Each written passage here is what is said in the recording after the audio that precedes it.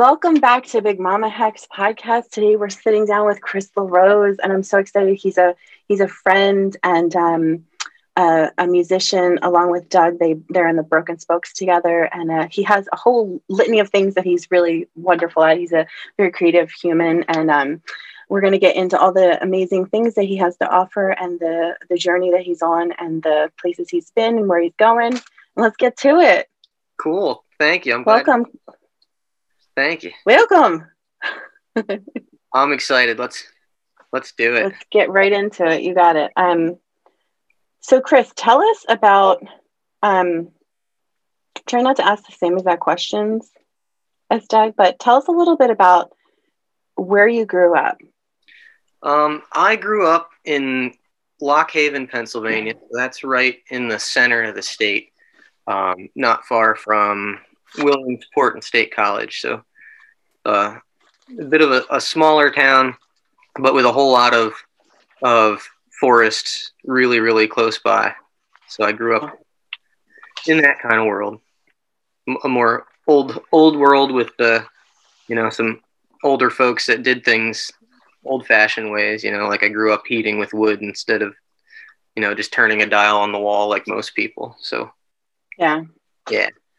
It's really cool. So I've been reading a lot about place and living an enchanted life, like being one with the land and nature and things like that. And it just I keep coming back around thinking about you, especially when I got more into listening to the podcast and the interview with you and Doug about when you brought up the two ladies. I don't remember if they were mother and daughter or sisters, but they mentioned how songs come to you, and when you're ready to receive them. That really resonated with me very deeply. I feel that way about art, Mm-hmm. Yeah, I think that Joanne Shenandoah and her daughter Leah Shenandoah said about how did they say? They said it was like, I don't write the songs, I wait till they come to me, like they're already written and they kind of get them sent from the world. But yeah, for sure. And is that how you feel, even with songs that are older songs, like they come to you in that way? I think so. Yeah, like certainly with original music, I think that's just what inspiration feels like. Like true inspiration for me, at least, feels like it's like I didn't have control over it. Like it just kind of all of a sudden it's there. And I do my best to represent it in the real world as it comes through in my head. Yeah, it's funny because go ahead. That was about it. I was saying to Doug last night, like it kind of feels like if you've ever had, I don't know your like religious background, but I mean, if you've ever had like a real connectedness to like land or to a place, or like in church, like if you feel like the Holy Spirit or you feel like an ancestor come to you in that way, it feels like that. It's like almost like an explosion inside of you that has to get out. It's really kind of a wild feeling, Oh yeah. I think that's something that kind of crosses over into the, like, all religious and spiritual faiths. I grew up with my dad's side, which was the Mohawk side, and they had a very different way of looking at the world than Christians. And my mom's side was also very spiritual but different from my dad, so that is kind of like the connectedness you're talking about. Yeah, sure. So was your dad and Chris's dad has passed sort of recently? I think it's been about a year, is it right? It's actually been longer. It feels okay. Last week, but it's actually been 2 years or so. Almost 3 years, yeah. Yeah, time escapes me, Chris. I apologize, but and this year everything seemed really this year is just like a black hole of time suck. But yeah, John LaRose was also a musician as well, and you guys had played a lot together. And was he the person who kind of taught you how to play? Yeah. When I was a kid, cool. He always had he had band practices, and he played a lot of the old folk music during the folk boom in the 1970s.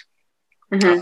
Played a lot in the 80s and through the 90s. So when I was a kid, I was always growing up around these old songs, like 200-year-old songs, 300-year-old songs, and really stellar musicians. So that planted the seed for me. And it wasn't For until sure. that I started wanting to learn how to play guitar.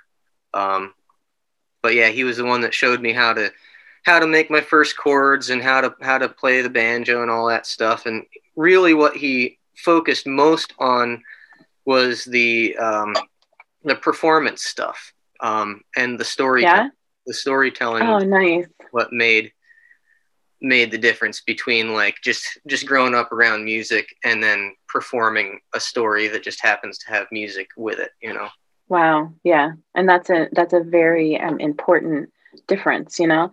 And yeah, just for our audience as well, Doug Maidenford actually just interviewed you recently for Doug's Front Porch. You should all listen to that too, because I'm going to kind of like avoid those same questions, because together we're going to get like this whole experience of Chris. And but yeah, there's some really interesting stuff about hanging out with the older folks, like his friends, which is something that I did too. I loved being with my mom's friends. So I think, you know, when you're immersed in like creative spirits like that, you're like, I mean, in a way, I don't know if you're familiar with the Suzuki method, but it's the way you're like learning through hearing music. And I think, I'm sure, surely that influenced you in not only your interests, but as well as kind of picking it up. You must have had that vocabulary almost like listening to a language for that long, you know? I So you're like think, around it all the time. Yeah. yeah, I feel like a lot of people nowadays kind of explain it mechanically, you know, Mm-hmm. having heard it so much that you recognize patterns and then you can mimic them. But I really think it's something different. Like Yeah. it, the certain tones and the way things were played, and you know, cadences and timings, you Mm-hmm. feel something in it that I have trouble explaining, even though I've been doing this for my whole life. Yeah. I know. Somebody can play the one thing on violin and it'll sound really good and you're impressed, and then the other person will play it exactly the same, but it's got some kind of magic in it. And then Yes. in that magic, like, or whatever, it's some vibration, I don't know what you'd call it, but it conveys an energy, like it conveys an Yes. emotion, and it brings your mind somewhere. It, you know, for, I think when a lot of creative people hear this stuff that is obviously like somehow enchanted compared to the Yes. regular technical brilliance, like Yes. they start feeling stories or seeing stories, and then they can imagine these whole worlds, and then that's what they use, or at least I use, to turn into my own art, you know, the Yeah. images I Yeah. get from other people's art, or the interpretations I get from it. That's so cool, because Hunter and I talk about this like ad nauseum, because we're both very creative people. He's like more technically minded, but definitely there's like a force in him that's like a spiritual practice and like a ritual. So that's one of the things I wanted to ask you about, like the ritual of it. But to your point, I think we always talk about how we differ from other hexane painters is there's like this esoteric element to it, or like a practice or a ritual that goes into the painting. And even if the person that's buying the work doesn't believe it, they're still going to be impacted by it. And just like you're saying, if you're approaching the song or the music or the set or music in general in that kind of spirit, it's going to come through to the audience whether or not they realize it, but it's still going to impact them, and it's going to be more meaningful. For example, and I told Doug, you guys know I'm obsessed with this CD, you know, and I know you guys have a lot of other music, but this one particularly, I don't know, it's magical to me. And particularly, I love the song Susquehanna Water so much. I feel like when I hear it, I can actually see the Susquehanna and like hear and feel the whole story. And in fact, like all of the music, it has that emotional pull to it that makes you feel like, and when you were talking about music, it made me think it's almost like visiting with a person. So the song is like this person that you revisit and revisit, and you get familiar, and you have this relationship with this person, and a nostalgia for the person. So it must feel like that when you're singing about things that are so close to your heart, you know. Like the Susquehanna is a powerful body of water for us Pennsylvanians, and you know, water's a thing for me. But can you tell me more about that song? Did you write that song? I don't really know. I don't have the show note, or the not the show notes, but I don't have the notes. That one was one that Doug and I did together. You did it together, okay? Yeah, like typically I hadn't really co-authored any songs with people before, but you know, Doug and I had known each other for a long time and kind of anticipate each other's each other's movements and like musically and have the same mind for a lot of stuff. So we clicked pretty well when it came to doing music. And don't remember how the idea came about. I think somebody had suggested a song about the Susquehanna River, and then Doug wrote a poem, or I think he started working on lyrics, and it was like all the history you would need to know to do this thing. Mm-hmm. He's like, hey, can you work on this and make it more musical and put a melody to it? I'm like, yeah. So I went in there and I took a lot of his lyrics and like some of the verses I would take out and then write my own verse, put in, or another one of the verses I would take what he had and try to use words strategically that convey more of an image. Yeah. Because I can't quite remember. It was so long ago, but I think one of the things I said to Doug was like, you sound like a teacher, like you sound like you're giving teacher facts here about the Susquehanna goes through this town and this town and this town. And I had remembered what my dad was saying about how to make that stuff personal and think about what it actually means to you. Because if you're singing about where the river goes, that does something. But if you sing about being the fishing banks of your grandfather, which was true, that was my grandfather and his fishing banks and all that stuff, because then it humanizes it. And I think that's what people need. And I think that's probably what people like about it, because it's all true. People can spot BS really fast. And so there's no point in trying to do it to look cool for 10 minutes. Like, you got to just be real. And I think Doug and I were entirely real about that, because we talked about why it's important. And then we added our personal stuff, like the Iroquois up north and all that stuff. So that was a pretty solid split between he and I. He kind of did a lot of the bones, and then I took some verses out and put my own verses in and added a melody, and then we bounced it back and forth and made it better than I think either one of us alone could have. Yeah, that's so cool. That's kind of how we wrote the books too. That's so funny. It was like he gets it knocked out real fast, and I was like, "What?" Like, he was like, "Hey, we should work on this book." 5 minutes later, I have like a script. I was like, "Doug, you're like amazing." He's a get her done kind of guy. Oh yeah, that's Dutchy for sure. We don't have time. Oh my gosh, so Dutchy. I can't keep up with him half the time because he's got a million different projects and he gets them all finished. He does.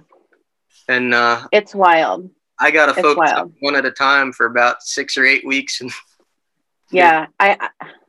I'm somewhere in between the two of you. I start the projects, but then they're all like just hovering above my head, and I'm sitting here like, oh shit, and then I get nothing done because I'm like so overstimulated with it. But yeah, that's really interesting. I mean, the whole album's super cool. I like the songs that you guys chose, and also for sure the stuff in Deitch is really amazing. But he was saying in the interview you guys had that he's always so impressed by your memorization of the music. And that's why I guess when I listened to the interview, I thought right away of Suzuki, because I thought I had my kids in Suzuki method, like for violin. And I really loved that idea of learning through like auditory learning, where you're hearing the music and then you just get so like well-versed in, it's almost like like I said, learning the language. So I'm wondering if that sort of is an experience you had without even really kind of realizing it, because you heard these notes and the music being played so much firsthand. Do you know what I mean? That it became like a language in your house, kind of. Yeah, I'd say so. I mean, there were certain sounds that stuck with me, like different note patterns or a tone of a certain banjo or something that like every now and then you'll be listening to something and then there'll be a string of notes that just move you, Yeah. Really grab your attention no matter what you're doing. And so I usually don't play stuff that doesn't do that to me. Like if I am listening to music, like I'm kind of hardcore when I listen to stuff, like it's got to really naturally, get me there, or else I don't really have any interest in doing it, because it almost feels like lying, you know. I'd rather have something that, you know, is really impressive, naturally moved me. And then how I remember this stuff and remember the lyrics is I remember the feeling that I had the first time I heard that new note combination or that lyrical phrase, that it just brought up an emotion and maybe like an imagination, an image or something. So I recall that feeling. Yes. And that's how the lyrics seem to stay there. I can hear a song one time that really moved me, and they're there because I'm not trying to remember what word happened after what word. I'm remembering, oh, it felt like this, and here's the picture I had. Oh, and it's these 5 words, you know. And I find I have a really hard time remembering lyrics if they don't feel genuine, or if it's not a story. A lot of times I need the stories to remember that stuff. So you're definitely not into pop music. Some of it. I mean, I don't really listen to a lot of music. What's that? I love it once in a while, you know. Yeah, well, I don't really listen to a lot of new music. But there are certain things that are really, really catchy that are, you know, that are worth paying attention to. And my lady friend was saying she thinks she noticed a trend just recently with music that people seem to be singing about more real stuff. I was going to ask you. I was wondering if she was going to say the same thing I was going to ask you, because did you hear of, I haven't listened to it, but Taylor Swift's new album's called Folklore, and I was like, what? And it's got like this really, really incredible like artwork and photography, and I haven't been able to bring myself to it, but I'm just, my interest is piqued. Like, what's this all about? I'll have to go take a look at that stuff because, you know, for a long time I wasn't terribly interested in the new stuff. Yeah, me neither. I found it to be like remakes of old stuff that was done with feeling the first time. Yeah, and plus, and the industry's changed so much. It's like records have such a different feel and sound, and like even the crackle of a record is going to make you feel differently than how things are just even delivered to you now, you know? Oh yeah, and how you record them too, you know, back in the days you'd have the whole band in one room with maybe 3 microphones, and you'd all be playing it together. And so you get the, you know, 5 musicians, 5 working pieces that make something that is just incredible. And there's something, like I said, there's something extra in there that's more than just those 5 musicians doing their part, because then you can have one musician out of that band at a time record their piece flawlessly, and then you overlay all that stuff together now, and it just feels dead, you know, like something feels flat, as compared to when you do stuff live in the moment with real, you know. And well, it's kind of like seeing a band live or seeing them performing on Zoom all in different houses. It's kind of like that, you know, because they're like all doing their different thing at different times, you know. Yeah, it's really interesting. You know, I just thought of this, and this wasn't something I had thought of asking you about, but are you familiar? See, I'm like, I think Doug and I figured we're 9 years older than you, but I don't know if you caught onto the White Stripes at all. I was caught onto them like before, like that stupid song that got really popular, but like in the early 2000s, we would see them and they'd be like playing little dive bars and stuff. But I got really into like Jack White's more like what you're talking about it being like a performance and being like really obsessed with making sure that he was like telling a story and being authentic. And I got really into his, not his, but they did a really cool podcast about it, and talked about kind of how he got into it through upholstery. And he was an upholsterer, and he was like obsessed with like the process and the ritual of like doing upholstery. And he would actually write poems and lyrics inside on the wood and then like cover it up, and it was like a secret for the person that like had the upholstery. And I just thought of you I just thought of him when you were talking about that, because it's like, if you haven't like sort of, I mean, surfacely they have like their fame or whatever, and it was super kind of annoying, but him as a person and a musician, he's kind of very interesting in that way. And it kind of reminds me of you, because it's just like he keeps pushing himself to just like just being a great musician isn't enough. You have to make sure you're being authentic, which I think is really noble and honorable of you. And also he's like that too. So if you haven't heard any of his stuff. Like the interviews and stuff are more interesting, maybe. But I love his sound too. So Yeah, you have to tell me. Go ahead. You tell me. I heard a couple of his stuff or his songs, and I remember having heard an interview or something with him where he was talking about largely the same process. Like the one thing that caught my attention was that he was saying about how he likes old instruments that are really kind of hard to play and uncomfortable to play. Yes. They force something out of you. Yeah. And that was something that I had experienced with my old junky guitars. You know, like I have one from the 30s that is an absolute bear to play. But I keep going to that one, and that's the one that the songs come to me on. Yeah. So, I think he was saying that cool. you have to suffer for it a little bit to keep it new. And I don't know if you have to suffer for it, but I do think like there is some kind of energy in instruments or just old stuff. Yes. They encapsulate something that you can feel. And I don't know if I sound like a bit of a hippie or something, but like I really do believe that you're in a safe space here. I'm totally with you with that. I mean, I paint on old wood that's like, I'm so much like that, like him and like what you're saying, because I paint on this wood that's like impossible to paint on. It like sucks so bad. And like Hunter's like, just paint on new wood. I'm like, no, I can't. It's just there's a soul to it. And I think that's what you're speaking to as well. And you mentioned in your interview with Doug too about the guitar your dad gave you, your first guitar that you played on was really hard to play on too, right? Yeah, I wish I still had that one, but those strings were about a mile off the fretboard, and it was really rough. But like some instruments just kind of do it. Other ones just feel flat. You can have a $10,000 instrument and it just doesn't. You don't want to play it, even though it's technically perfect. Right. You have a $50 garage sale guitar that was junky, but it's got something that you needed in order to strike up the emotional stuff. Yeah, for sure. Yeah. I was like really close to being a punk rock musician for a long time. Oh yeah. This close for many years. And my dad got me and my brother, he was super into music. He's still very into music and he's a musician. He plays a bunch of stuff.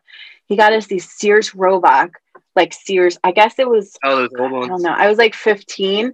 It was from the catalog and it had the speaker right inside it. So it was like an electric guitar with a speaker. And it was the coolest thing ever. But then it's funny because then I was married before and my first husband was a total like punk rock musician. And he was obsessed with this guitar because it sounded so crazy. Like it was just so nuts. But yeah, it's so interesting. Like you can, and I think it's like that with art when you're like a folk artist. So, I mean, like, I don't know what you like would identify as or whatever, but like a folk musician, like you can use whatever materials you have and make beautiful things from them because it's not about that. It's about the soul and like having that energy that you have in you and making that come through whatever instrument you have, I think anyway. Yeah. I think if you got something to say artistically, it'll come out of you no matter what tools you got, but having a tool really helps. And sometimes for sure, tool is not the best tool, sometimes the right tool is the old rusty hammer and not the, something else, but that's very true. Yeah. I have this real, like, I don't know what it is. I just have always been like of the earth and wanted things to feel real, like gritty and like they've been around for a long time. So if I have the preference to, if I can work on old wood, I definitely prefer it for sure because it has like a story, Mm-hmm. And it pushes against me too. Like it gives me a hard time. I like that, Yeah, it reminds you that you can't control it all. I would imagine. Yeah. I think a lot of really good art probably has an element of realizing how human you are, and everything comes easily and goes flawlessly. It's really easy to not remember that you're kind of at the mercy to the world, even though you have impact on the world, Yeah, it's a good reminder for sure. And like we were talking about, like the certain energy something gives out of it, if you have a 60-year-old guitar and all of a sudden it just feels like magic. Like, I really do think that intention has a lot to do with stuff. Yeah. I've heard this from other artists, and I talked to my mom about it, who makes jewelry. And she says that, she said one time, if I make a pair of earrings that are really incredible, but I'm angry while I do it. For some reason, don't sell. And I'm like, well, that's silly, whatever, Ma. And so when I started making hats or jackets or something like that, or playing music, like I could play a song flawlessly, but if I wasn't feeling it, then the people weren't interested.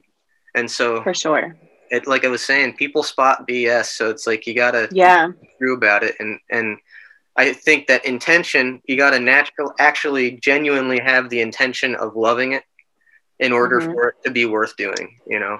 And I think even though there's no trace of it, like if you tried to measure the joy that a musician has while playing a song when they recorded it, there's nothing that's going to measure that. But you can still hear it and you'd be like, yeah, this gets me. And you can tell this person loves doing it. So it's really interesting that, like, I don't know. I start thinking a lot about the energy that you put into things when you do it and how people can feel it. And I'm really, the older I get, the more I'm thinking that it has some legitimacy, you know. For sure. Yeah. That was great words of wisdom from your mother, for sure. That's definitely a thing. Yeah. I mean, you know, it's interesting though, because I guess it's different with music. With art, it's like people will always ask me like, oh, what does this mean? And I will tell them like, it means something to me as the artist, but then you have to decide like, what is your aesthetic response to it? So I guess it may work the same way with music, but it's a little maybe more upfront. But certainly when you're writing songs, you have what the song means to you, and then the people that are receiving it. I hate this idea, and I'm sure a lot of artists feel this way, where you have to like explain everything. Like that's the whole point of art and music and everything. Like in the arts is like you shouldn't have to explain it. It should be just like a response and like how you feel when you hear it or you see it. So, I mean, I think that's really interesting. But I know you mentioned in your interview with Doug about it's a lot easier to do silly songs, you know, because it's not like as challenging, or I don't remember the words you use, but it feels the same way with art. It's like a lot harder to do things that are like very, very personal. But yeah, that's an interesting, I don't know. I always feel like I do my best work when I'm like really broke and I like have a lot of like desperation, not like a sadness or an anger, but desperation really seems to fuel my creative sparks or whatever, and I get a lot of shit done. But you know, everybody's different. But yeah, like not angry though. Angry is not good. Yeah, I'm trying to cutting myself. Like with the knife, I'm like, oh shit, I'm like so angry. I'm like verhuddled, you know? Yeah. I'm trying to think if I'm more productive if I'm broke or not. You know, I do find like if you must be, everybody is, right? Well, I find that if I'm distressed about something, right, like a long-lasting distress about something, I find that I feel like I have to play music or I have to create something. Whereas if you know I'm on top of the world and everything's going great, I find I probably won't play music as much. Yes, I'm out doing stuff. So I would think that like, if I didn't have money, I would probably be distressed about it and then need to play it out of me, you know? Yeah. So, like the blues musicians too. I mean, like you could feel the pain and the agony in their music and their voices. It's like incredible. I think that's what I like about Jack White too, because it's like he's so influenced by the blues. You know, but needing something. Like need is a great mover of people. Like if you're distressed about something, you're in need of something to quell that. And so you naturally are compelled to move to create something to fill it or to deal with it, you know. Because I find I've heard some musicians that I've listened to for years and I really, really loved their music. And then they got rich and famous and then all their songs got boring because they're not talking about anything that feels real. Like it doesn't feel like a high stakes thing anymore. Yeah, for sure. And you can tell that it doesn't have that natural, genuine drive in it. And what was the other thing I was going to say? I have a habit of having two things to say and forgetting the one. So do I. Tell me when you think of it. You can just interrupt me. It's fine. So I just wanted to also just mention, we talked a little bit about how we just kind of knew each other because of the band and Doug. But when I first met you, I guess in person, you're a very quiet person, not like super quiet, but generally like a very laid back person. But I didn't realize you you and I got to know each other a little bit more in depth at one of the shows. What was it? The Allentown Music and Arts Festival or whatever, because you were like hanging out waiting for your set to start and stuff. And I got to know you pretty well. And I found it really, really refreshing to have a younger person be so committed to like living a simpler life and like anti like screen obsession or like this super fast paced world that we live in. It was so refreshing to hear, you just talk about the way you live and the things you're looking for in like a partner, and like how it's really very frustrating the way things are now. And I definitely felt that way, like when I was younger and trying to find someone, even though we're like a 10-year difference. I had kind of started around when I was a young lady and trying to find a partner. This just mad rush. It was just so intense all the time. And I loved, I grew up in a very different kind of place than you guys. You and Doug, I grew up in like a suburb in the city, but I just needed quiet and I needed a calm. But I found that really refreshing.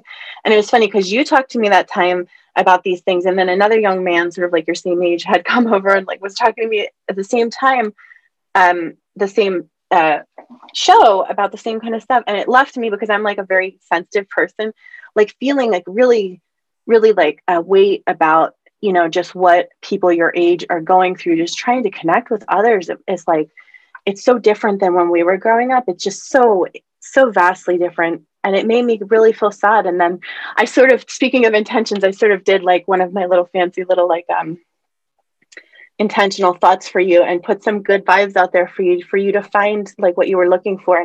And when I saw that you had found Emily, my heart was bursting for you. I was just so happy, because you're a really wonderful guy.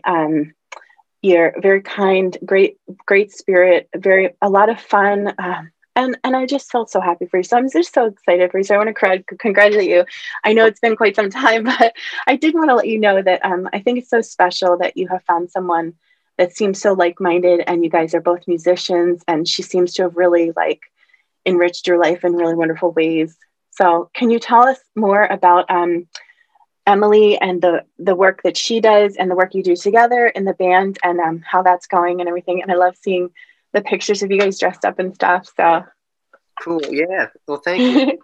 Yes. She's really a incredible person. She's dedicated a lot of her life to being true and real, because we talk about that a lot, and the value of being real, because so many people get caught up in all the addictive qualities of the social media stuff, and spend their whole life watching videos that are all trying to capture your attention with like gimmicks, and it's just crazy, and it's, even though it doesn't really nourish you, it's like empty calories. Yeah. These things on Netflix or YouTube or whatever, mm-hmm. they'll scratch the itch that you're feeling in your heart, but you're not really nourished after it. And so you go back looking for more, and it's just another person trying to one up stuff, and like Em and I talk about people learning again how to be real, like learning again how to not be trying to make sure that they look good in a selfie, and not try to make everybody in the room laugh at a joke. Like if I think, like I said, people spot bullshit, like, yes. And it's so stressful if you're trying to always live up to, I got to hold myself this way so that I look cool, or I got to talk about this kind of thing to look cool. You're really just not doing yourself any services. And like, so I was relieved to have met Em, who also believes in being real and natural, and just kind of trusting that, things are going to work out for your best interest if you are just your natural you. So I think that's really cool, because it doesn't cost anybody anything. And if people can remember how to do it, then, I think we'd have a better world. But she and I play a lot of music together. We do like duo stuff. And then she's also the bass player and a singer in the blues band that we do. And I think that stuff comes across in music. You know, she and I are very, very similar. And so two real people listening to each other, making some cool stuff. And I think that's how the best stuff is made. Yeah, for sure. But yeah, she's pretty incredible. And I think she's right with when she talks about how if you are a real person and stay true to that stuff and make that your top priority, that people are going to gravitate toward you. Like people will see it and want to know why it feels nice, you know, why it feels better than the contrived stuff that they see everywhere else. And people are drawn to that for sure. Yeah, she's very hopeful about the future. Like, you know, I get all down on myself. I'm like, oh my God, this world seems crazy. Like there don't seem to be too many real people left. And she's like, I think it's changing, you know, like I think we're on the edge of where people are going to start thinking, oh my gosh, this is what it's like to be around real people that actually care about me and actually are feeling this joy about something that might be considered nerdy. And, you know, yeah, I mean, I think she's right, you know, and it's like, it's really nice to see you two and to experience other people that are so authentic. You know, I have to say, I sound like an old person saying like, oh, all millennials are like surface and thirsty and all they care about is X, Y, and Z.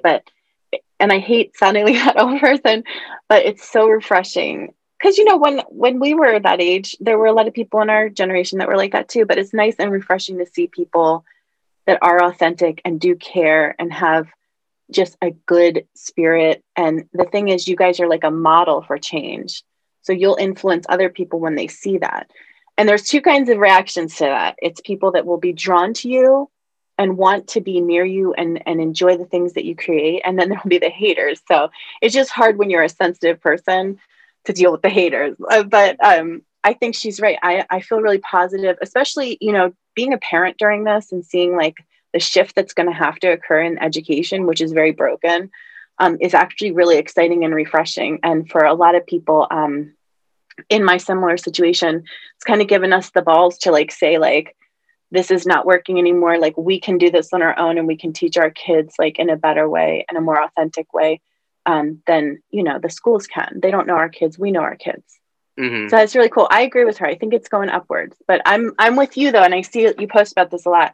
I can't look at the news. It just takes me to a very dark place, but it's meant to do that. It's like, it's so contrived and so fake. It's like, it's meant to make you feel terrified, you know? If I watch the news for an hour, or if somebody sends me some like 5-minute clip about what's going on in the world, I might only watch half of it, but for the next 3 days, I got, you know, stressful thoughts rolling around in my head, and I find myself not able to focus on the joy of creating something. Yes. So it kind of ruins whatever it is that I'm working on. Yeah. And sure. I try to stay out of it because like I can't think of the last news announcement that I thought, oh boy, I'm glad I saw that, you know? No, not like what? Like if they had a good news network that was like, hey, guess what? There are 5,000 more baby seals this year than last year. Like that'd be cool. I'd be on board for that.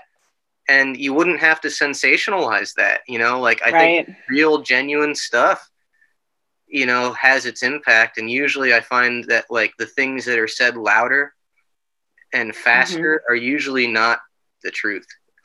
For sure. Yeah, like I see that with YouTube stuff. People talk louder and faster trying to get your attention about something that probably isn't that important, you know? Yeah, for sure. Well, I think you have the unique background too, and I don't know how Emily was raised, but you know, you were raised by two very creative people and definitely like free thinkers and free spirits, it seems. I don't know your parents, but just like from what I've known from your stories and stuff like that, seems like you were already set up to have your own confidence in your authentic self, you know? I think it certainly that kind of. Yeah, I think it definitely helped a lot.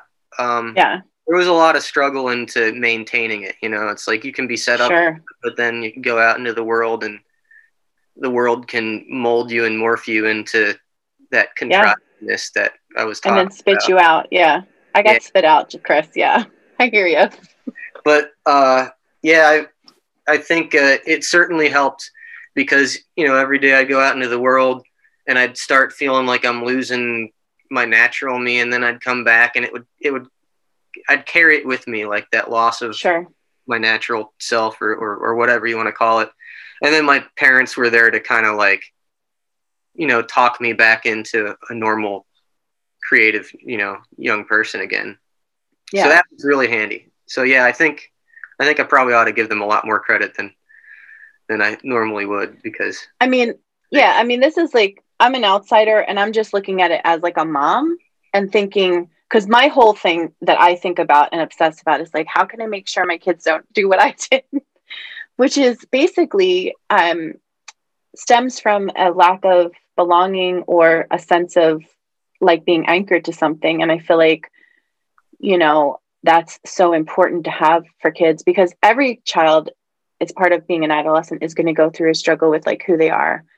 But if they have that anchor of like a strong parental guide and just somebody that can just be strong for them, you know, when they have those moments of being the world's rough, and you know, being a sensitive person, which I am, and I'm now raising sensitive kids, I'm worried for them. It's really hard. But I looked at like when I was researching to have questions for you, I was looking at what a great human you are, an adult man, and what do I think influenced that and made you such an authentic person, and what can I do to like create that as much of a safety net as I possibly can for my kids. So I'm always looking at it in that way, you know. But yeah, so I think it does have to do with a sense of like belonging. yes. And I think that's what's the matter with this world nowadays, is because it seems like people everywhere are having issues with identity, and not really their own personal identity. It's I see a lot of people who seem to be missing something else. And I really think it has to do with not just like close-knit familial belongingness, like just the family. I think it has to do with actual community, you know? For sure. And I grew up with my dad's side of the family that was very close and spread out all over town, and you'd always be going from one house to another house to another house. Yeah. And all of their friends would be there, so everybody knew each other. And that was really important, because even when you didn't know who, like as a young person, even when you didn't know what your own identity was, you still knew that you had a people. Yes, exactly. Yes. And today people don't have that, you know, they're not even lucky most times to even have a family. I know. And let alone 50 people in their life that have been there since they were born and will probably be there when they die, you know? And I think that's what was one of the great wisdoms that these older cultures were trying to preserve. You know, my dad had Mohawk ancestry. And so a lot of the things that we experienced when we went up to the reservation was this really tight community of people who might not have been related directly to each other, but they were the same people, and they took care of each other that way. So I think that's what people nowadays are needing, is a greater identity that's not themselves. I think people are focusing way too much on their own personal identity and saying it louder and louder and louder so that their personal identity is recognized. But that, I feel like that might not be what they need. They might need a bigger one, a unity, you know? Yeah. And with unity and community comes compassion. You must have compassion for others and care about others. And I think the one black hole that this has sucked me into is feeling really desperately saddened by the lack of compassion people seem to have for like the elderly, for example, during this horrible situation. Like, you know, I keep hearing, oh, but it's only like old people that already have these underlying conditions that are at risk. And it's just so sad. There's the lack of compassion, I think, and empathy. And, you know, I really do hate to say it, but as an educator, I can say it because like I'm talking about myself. I think it needs to happen in schools because they're not getting it at home, baby. They're not getting the empathy and compassion lessons.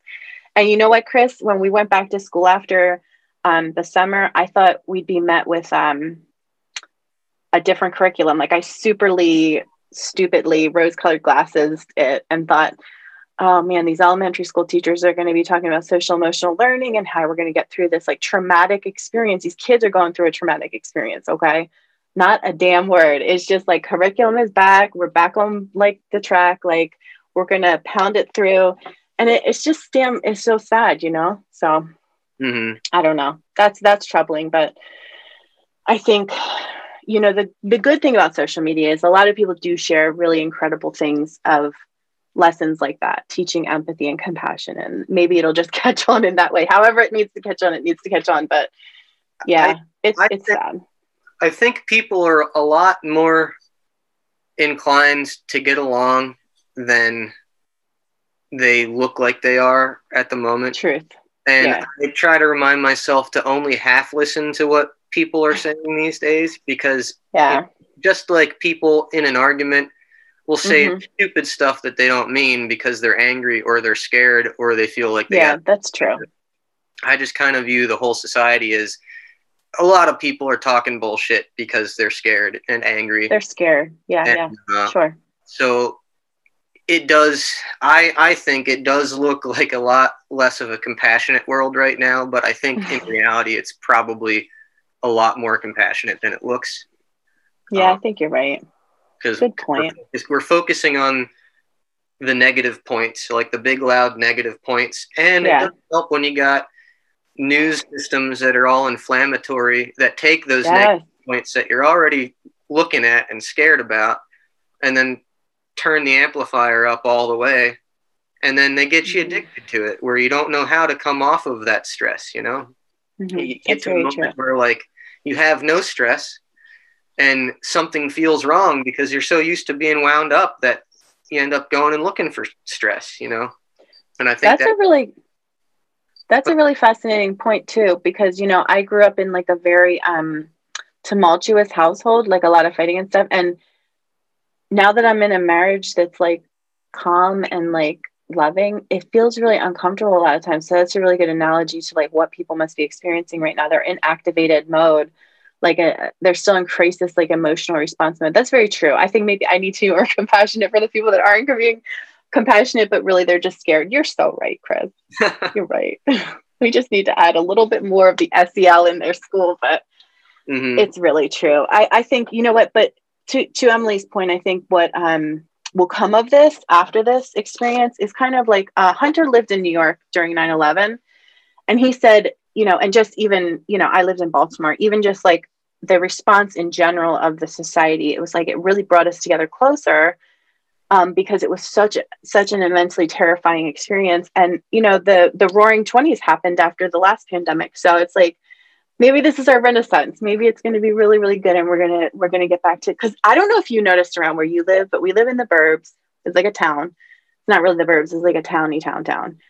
So many people getting out into nature during this, which before it was like never, like so many people like gravitated to being outside because they were stuck inside. And it was almost like a shift happened where like we used to see people walking and they'd just be on their phones. Now it was like seeing families walking together, like talking and like being outside and enjoying nature. It was kind of exciting to see that. It seems like having everybody be forced to stay inside and forced to have all this extra screen time. Yeah. And to just binge watch TV shows and stuff. I think it's kind of like a technology overdose. And I think, you know, even though as much as it sucked, I think it was probably a good thing because it got it out of the way faster. And and forced people to realize that they missed their family, you know, that they missed their parents they don't get to see. Because it's really easy when things are going really well to forget about that stuff. Yeah, and when you're really busy because so much is going on and you have all these places to go and things to do. But when it's a quiet time, you really start to realize what's really important. I think you're right. And I think Emily's right. I think there's a lot of hope for people coming out of this and being changed. I know I'm certainly changed for sure. I think and the things, I think there's definitely really big change on the horizon because like one of my big hobbies is studying history. And anytime something big happened, you had a huge movement of people.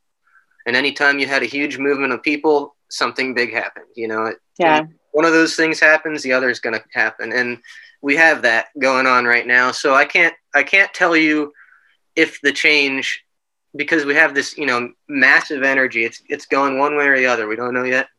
I can't tell you if it's going to be good or bad. But I think I think there's a lot that people can do that even if it is a negative change, that they can ride that wave somehow in a way that gets them, you know, safely home, you know, or safely through it. Yeah, for sure. I guess that would be kind of like a Tai Chi way of looking at stuff, where, you know, something's coming at you, so you just got to not resist it and have it knock you over. You can just kind of attach to it, go with it, and then jump off where you need to. Yeah, you have to live through it, not around it. You know, you have to go through the fire. You can't avoid it. It's there. And I think flexibility is important too. Like, yeah, stuff like I've had to really learn how to like let go of plans and to roll with things, you know, doing music for a living and having all of my stuff canceled. I had to figure out how to deal with that. And then having a lot of the places that I played at go out of business already. So even when this is all over, I can't go back to them. So I've had to really change plans and learn to not get too married to what it is that I wanted to do, and remembered that I'm still human and in the world, you know, and that the world has its effects on me. And so I think the flexibility is the key to it. Yeah, that's very true. I wanted to touch on, you know, how as a musician, a professional musician, how the COVID shutdowns have impacted you and how you've kind of shifted your gears. Not that you're not a musician still, but you've gotten into other creative outlets, including the hat making and some clothing making, and how that has worked out for you. And it seems like you're really in a good place. The hats are super cool and seem to be feeding your creative spirit. Thank you. Yeah, it was a huge shift. You know, I lost all the shows, and didn't really try to start booking them again until it looked like the clouds had cleared. And it's still, you know, I still don't think we'll be playing for maybe another 6 months or something like that. Yeah. So I had all that free time and, you know, nowhere to go since everything was closed. And I thought, well, I want to learn how to sew because I like the vintage clothing and all the stuff looked really costumey. And I'm like, well, I want to make it the right way. And so I tried making it for myself and I ended up really liking it. So it's nice. You know, I like having something that's artistic, that's different from music. Like music is more of it's a momentary thing, but it's nice to have an artistic thing that I can physically create something that after I'm done creating it, like it is there. Whereas a song, it's out in the ether somewhere. It's going somewhere. Right. But to make something with my hands, and I've always wanted to have something that I could do that with. And I find that like it's a very different creative mindset, you know, like I find that it's interesting to cross from, you know, music into sewing or music into painting or woodworking or sculpture making or whatever, because even though it's all creatively minded, it feels very different. And it's nice to be able to be like, oh, I can do this. I can do this, you know? That is super cool. And I love the earrings your mom made out of the scraps too. Like I went to her, I guess it was her Facebook page and she had shared those. I was like, those are so cool. Your mom's work is very, very cool. So that's very, very neat. So how did you just like self-taught or did somebody show you how to start? I mean, I do a little sewing. I'm really not that great at following patterns, but there was a shirt that I wanted that I couldn't find. And then my mom and I made it together. Nice. So I did like the really easy, you know, straight stitching, the easy stuff. Yeah. And then I hadn't touched anything sewing related for a long time. And then, you know, six months ago or so, I saw a pair of pants that I wanted. I'm like, those are really cool. I'm not paying $400 for them and then ordering them. So I tried to make them, and then M actually showed me a lot of the sewing basics that I forgot how to do. Nice. How to thread the machine, and just certain things. And then after that, I just tore stuff apart and made it again out of the stuff I tore apart. Oh, nice. And, I'd sit there and like study something, like a certain seam. I'd sit there and look at it and like, okay, well, how do they do this? So a lot of it was kind of learning in a vacuum.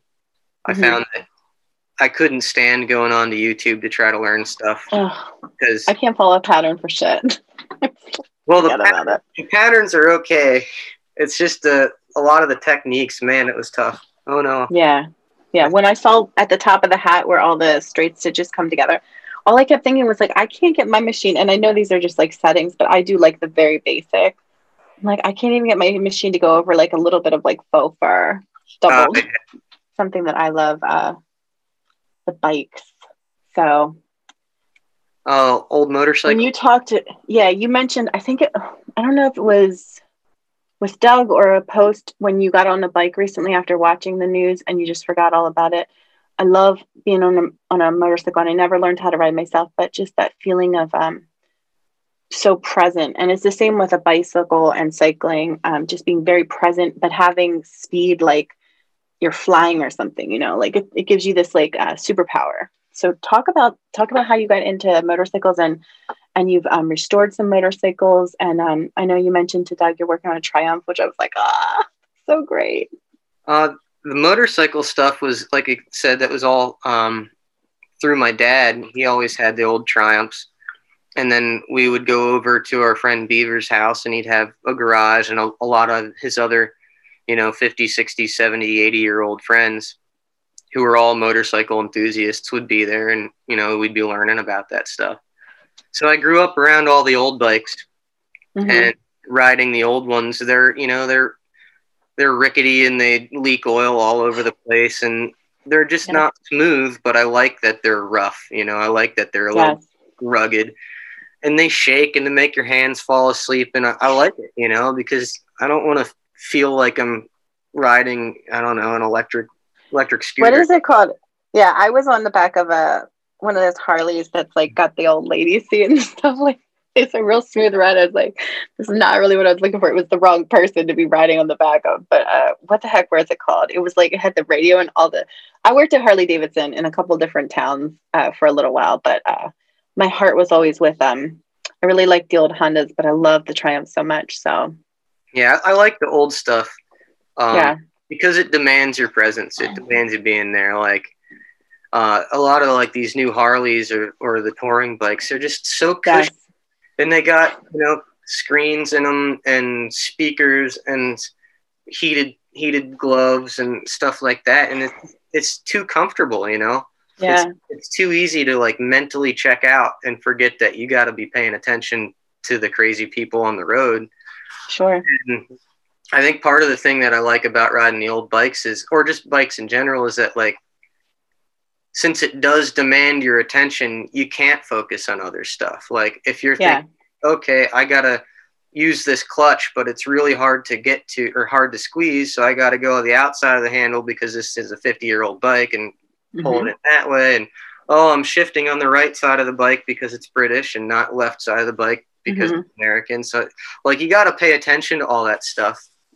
And it brings you back to like something more primal, I think, in the way that people had to be there. They had to be right there in the moment, present, doing what they're doing, as opposed to at work typing up a paper, but also working on a Facebook comment at the same time and listening to music and planning what you're having for dinner. Like, right, sure.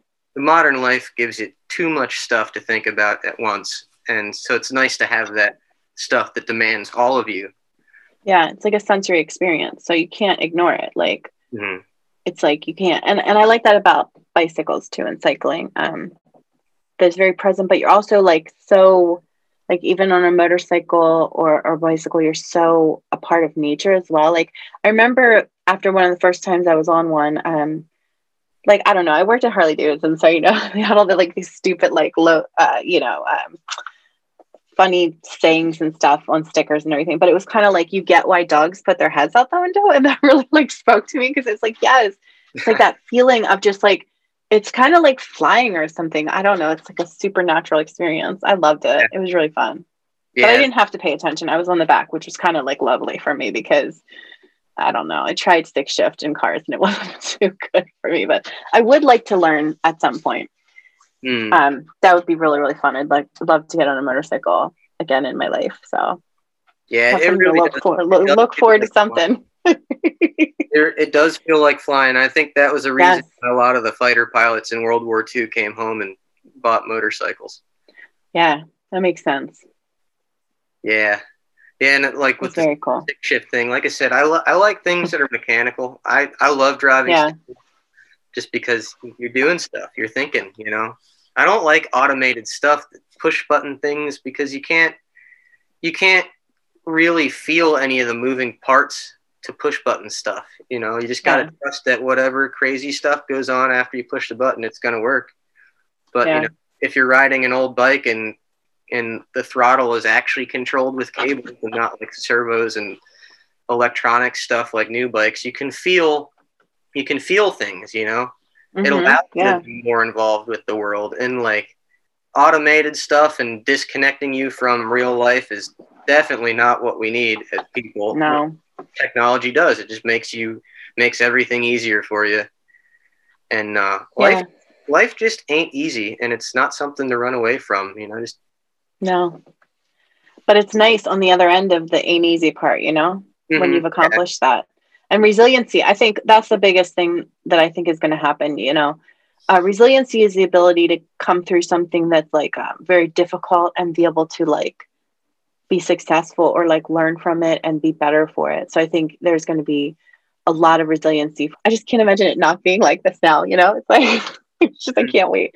I don't like people, Chris, and I miss people so much. I miss gatherings and I miss people and I miss socializing, and that is so not like me. So it's interesting how it teaches you about yourself when you go through experiences like where something that you didn't think you loved is taken away, you know. Like the last Folk Fest we had, I bitched my face off about how frustrating it was, how like hot and like I love the experience, but there were a lot of things as a vendor you can like kind of get upset about, and I got caught up in that. But now I missed it so much this year, so it just reframes everything for you, you know. It like takes you and like just like you got to reframe. So I'm certainly not thankful for all of the loss and the struggle, but I am thankful for the reminder of things that really do matter, and that our planet matters.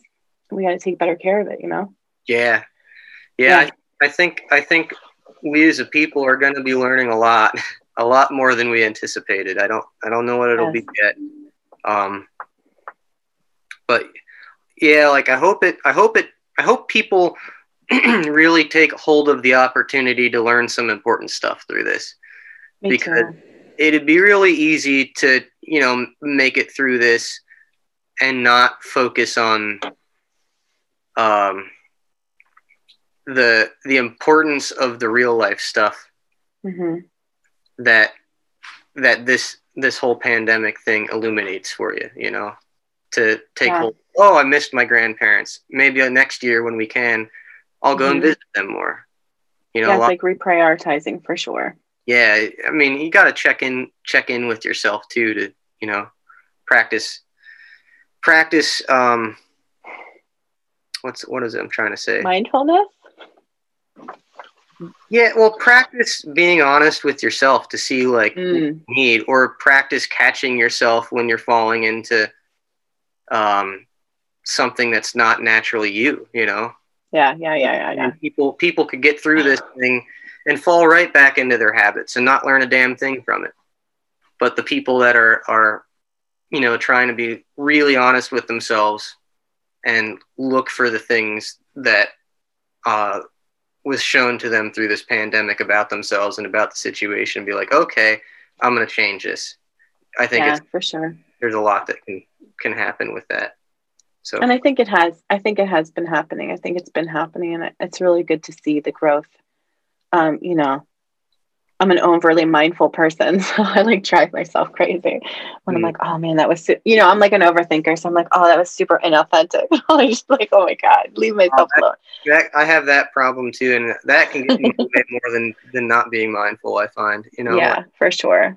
If you try to be overly mindful about everything you're doing, I find that it makes it almost impossible to actually be real. You're kind of you're in your own head. Yeah, you're anticipating your own actions before you naturally have them. Yeah. It kind of ruins them, Yeah. And that's why I like practices like what you were saying. I guess it was to Doug about going on the bike, because it's a sensory experience. So it's a thing in anxiety, not anxiety, but it's a thing in, what do they call it? Exposure therapy, my bad. Where, it's called grounding. It's a grounding technique. So it's like this sensory experience that brings you back into yourself, out of your mind, but into where you are in the present.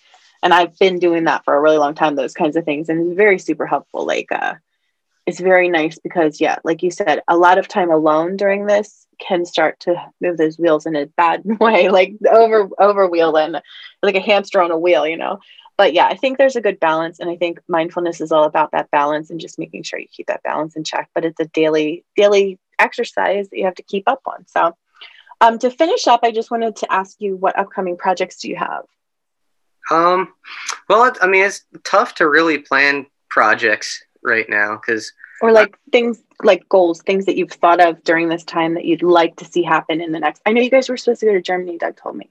Yeah, I don't know if or when that's going to happen. Yeah, and it's really pretty hard to try to book shows right now because, if I call people and try to book a show for next month, it could still get canceled.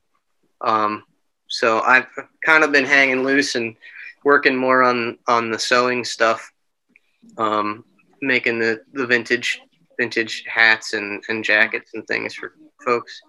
So that's where my focus is right now until it looks like we can get back to playing music and I can get back out there. Yeah, I think that's mostly it. I'm not terribly exciting these days. We'll have to do this again. That was terribly exciting. I don't know where you went. There's like some kind of issue with a light. Parenthood, keeping me in the present all day long, right? Oh my gosh, nothing that demands your attention in the moment, like having a kid. I am so thankful for them. They got me through this, I'm not gonna lie. But it's interesting, and I don't know if I'm gonna add this, but that's how I ended up with Hunter, because the people my age were so like obsessed with themselves, and the ego was so big. And I guess I thought of, when you had talked to me about that, I really thought about that a lot, about how I ended up with him because of that reason, because he's so like old school and old fashioned, and I love that about him. So I'm really happy for you guys, and keep up the great work and stay safe. And I can't wait to see you guys again. And I can't wait to see your new band.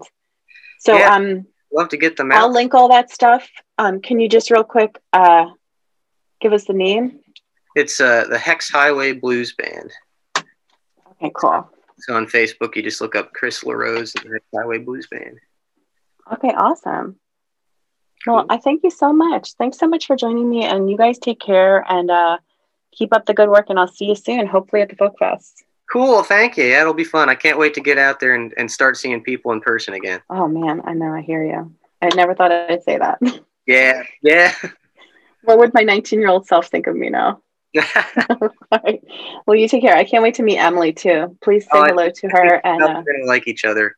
I think, for sure. I feel like she's a kindred spirit. So I think you two will disappear off into an art studio or something. Oh, nice. Hours. That's perfect. I'll have to come back. That's wonderful. What's her sign? Oh, she's a Scorpio. Oh, I'm an Aquarius. I love Scorpios. Oh, yeah. That's awesome. Yeah, I didn't know much about that stuff. And apparently Scorpios and Geminis are not supposed to get along, but we really do. So you take care, and you look nice all illuminated with the lights. Well, that was Em's doing too. So it looks really good. It's very joyful. Cool. Oh, all right. Take care, Chris. Have a good night. Take care. You too. See you later. Bye.